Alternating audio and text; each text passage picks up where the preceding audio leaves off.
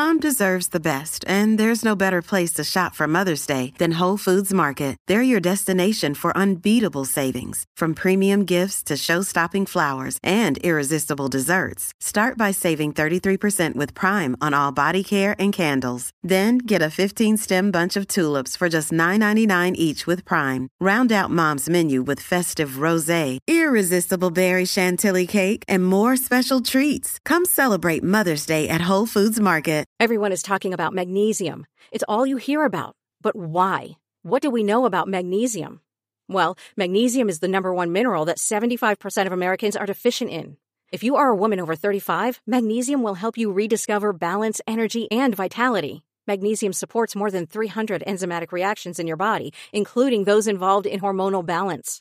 From functional medicine doctors to mental well-being and female hormone experts, we all know that magnesium is the one mineral to improve all aspects of well-being and health. But which one?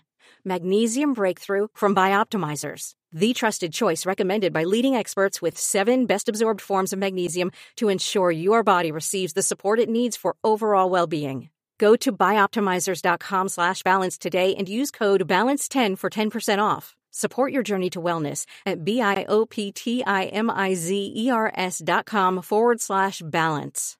Magnesium Breakthrough from Bioptimizers, your foundation to optimal health and vitality. Hi, I'm Bobby, and I'm your friend who knows just a little bit too much about pop culture. Welcome to your weekly meeting of Pop Culture Fanatics Anonymous. I hope you're hungry because in this week's meeting, we are taking a look into the harmonious pair that is food and film. And TV, too.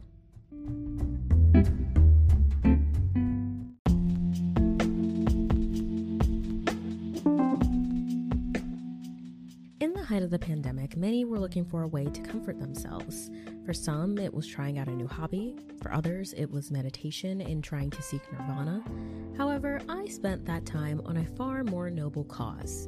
Sitting on my ass, eating my body weight in snacks, crying that I graduated from college in my parents' house, and finally working through my I'll totally watch that binge list. Now, did I actually do that? No, but for the sake of this episode, I absolutely did. Anyways, on my way down my list, I revisited a show that I loved in middle school, HBO's True Blood. Now, if you've seen the show, you may be wondering why an impressionable middle schooler was watching sexy vampires. The answer to that is that we're not talking about it right now. However, there was one scene that really got me thinking. In episode 6 of season 1, titled Cold Ground, after a divisive potluck scene where members of the church are interrogating a vampire, 2 characters, Tara and Lafayette, are left discussing the altercation and the food left on the table. They also ask, what is it with white people and Jell-O? And so, really, they're asking all the real questions here. Lafayette explains that the food on the table should be tossed because it was cooked with fear and hate in mind. For some context, the scene was between a new vampire in town, Bill, and the conservative church who are vetting him. Lafayette says, when you put some love in your food, people can taste it. And for whatever reason, this got me thinking about the role that food plays in media, specifically film and TV, and what it tells us about our relationship to it.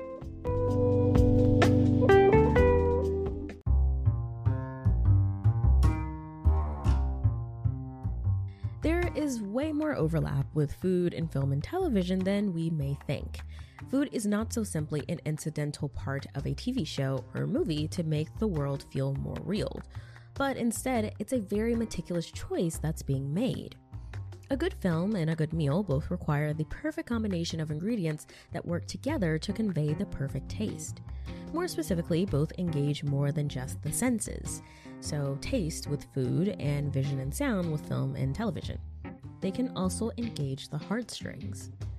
Whether it's seeing the stoic critic Anton Ego melt at the taste of Ratatouille in Pixar's Ratatouille, or preparing your favorite meal, both force you to feel a certain way. Because of this, food functions on a different plane than costuming or makeup to tell us about the story that we are going to see. In almost every situation in a TV show or film, food could tell you anything you want to know about a character without explicitly stating it. Whether it's how the food is prepared or what is being eaten, food provides necessary cues as to who that character is. It functions as a visual shorthand, and even something as unassuming as a meal can be used as a key plot device within a film. For example, let's take the 80s classic, The Breakfast Club. Each member of the plucky group of detentioneers eats a meal that closely aligns with their character. For the uber cool and posh Claire, played by Molly Ringwald, she eats sushi served on a wooden block with matching chopsticks. For the not-so-cool nerd, played by Anthony Michael Hall, he eats a peanut butter and jelly sandwich, crust cut off and sliced, of course. She commits to the bit, what can I say? And lastly, the loner, Judd Nelson, eats nothing. If you remove the characters, the audience could still match each meal to its respective character. And that's the power that food has.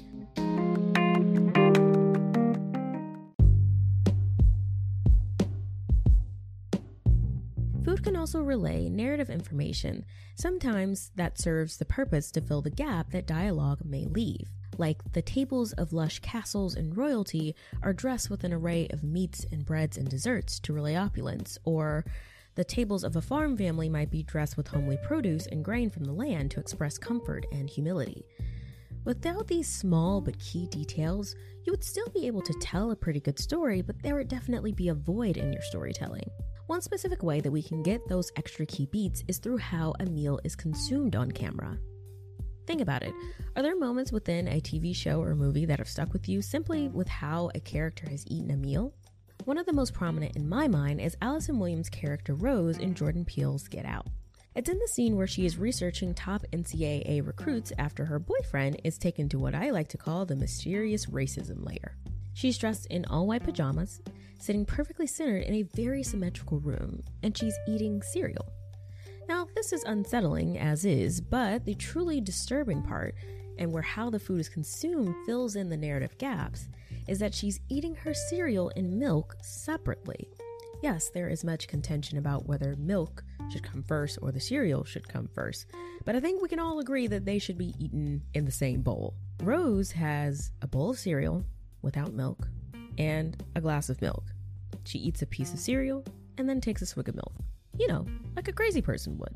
This is a minute but powerful detail that greatly enhances what we just learned about her, and she didn't even need to utter a word.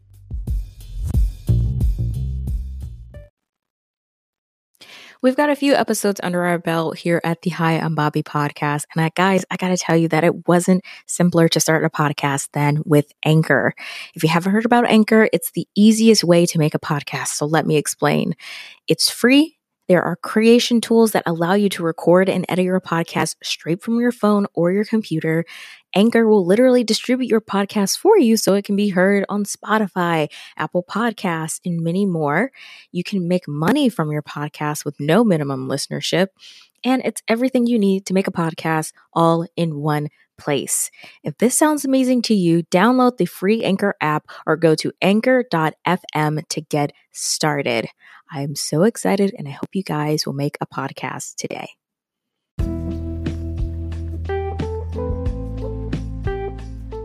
I don't think I can talk about food in film without mentioning one of the most artful representations of it, and that's within animation. Food in live-action film and TV can almost pseudo-engage our tastes and smells, since those meals tend to exist in our world. There is a precedent that's been set. Animated food is either a hyper-stylized version of food or is something that doesn't exist, so there has to be a pivot in senses, going from the pseudo-engagement of smell and taste to sight and sound.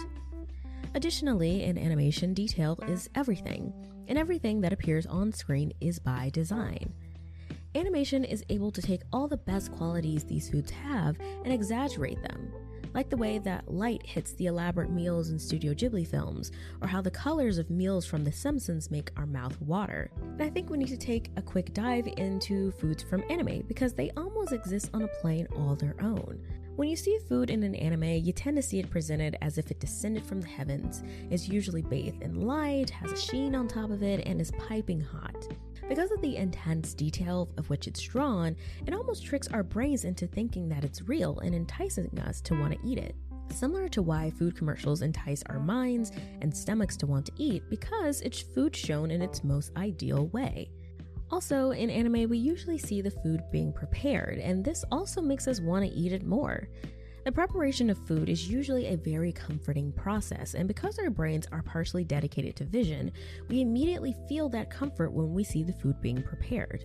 While animated food is not always as important as food in live action media is, it still serves a great purpose.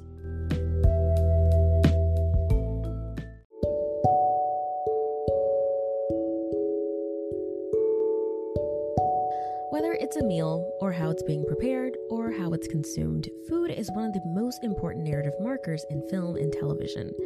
Simply by being present, it communicates so much information to us.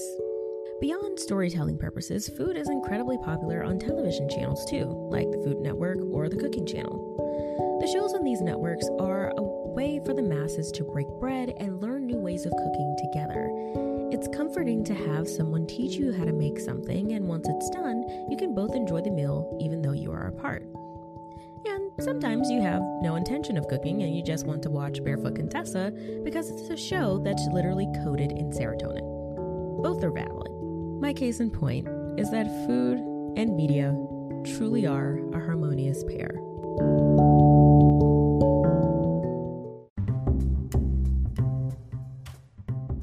Thank you so much for taking this quick deep dive into food and media with me. If you want to know where else to find me on the internet, you can find me at The Afternoon Special on TikTok or Instagram, or over on Twitter at Hi, I'm Bobby. At the end of each week's episode, I would love to hear from you. In a description of each week's episode, you will find the option to send me a 1-minute audio message. It could be a hot take, it could be a response to something that I said, it could be a question. It's really up to you. My one ask, of course, is to just keep it respectful. And who knows, your audio message might make it into next week's episode. I hope you enjoyed this deep dive and that you'll join me here again next week for a brand new episode. Hey, this is Eric Molinsky, host of the podcast Imaginary Worlds. Each episode, I explore different sci-fi fantasy genres, talking with filmmakers, novelists, game designers, cosplayers, comic book artists, and anyone who works in the field of make-believe. I also look at the fan experience, asking, why do we suspend our disbelief? You can subscribe to Imaginary Worlds wherever you get your podcasts. Whether you're in a relationship, single, or recently heartbroken, you could be navigating some tough stuff. And it really can be challenging to do this on your own. We all need help when it comes to our relationships, very specifically, our love lives. I'm Jillian, and each week on my podcast, Jillian on Love, I share skills on how to strengthen our relationships, how to build a stronger sense of self, and how to heal heartbreak and choose better partners. Learn how to start making change today and search for Jillian on Love wherever you're listening now.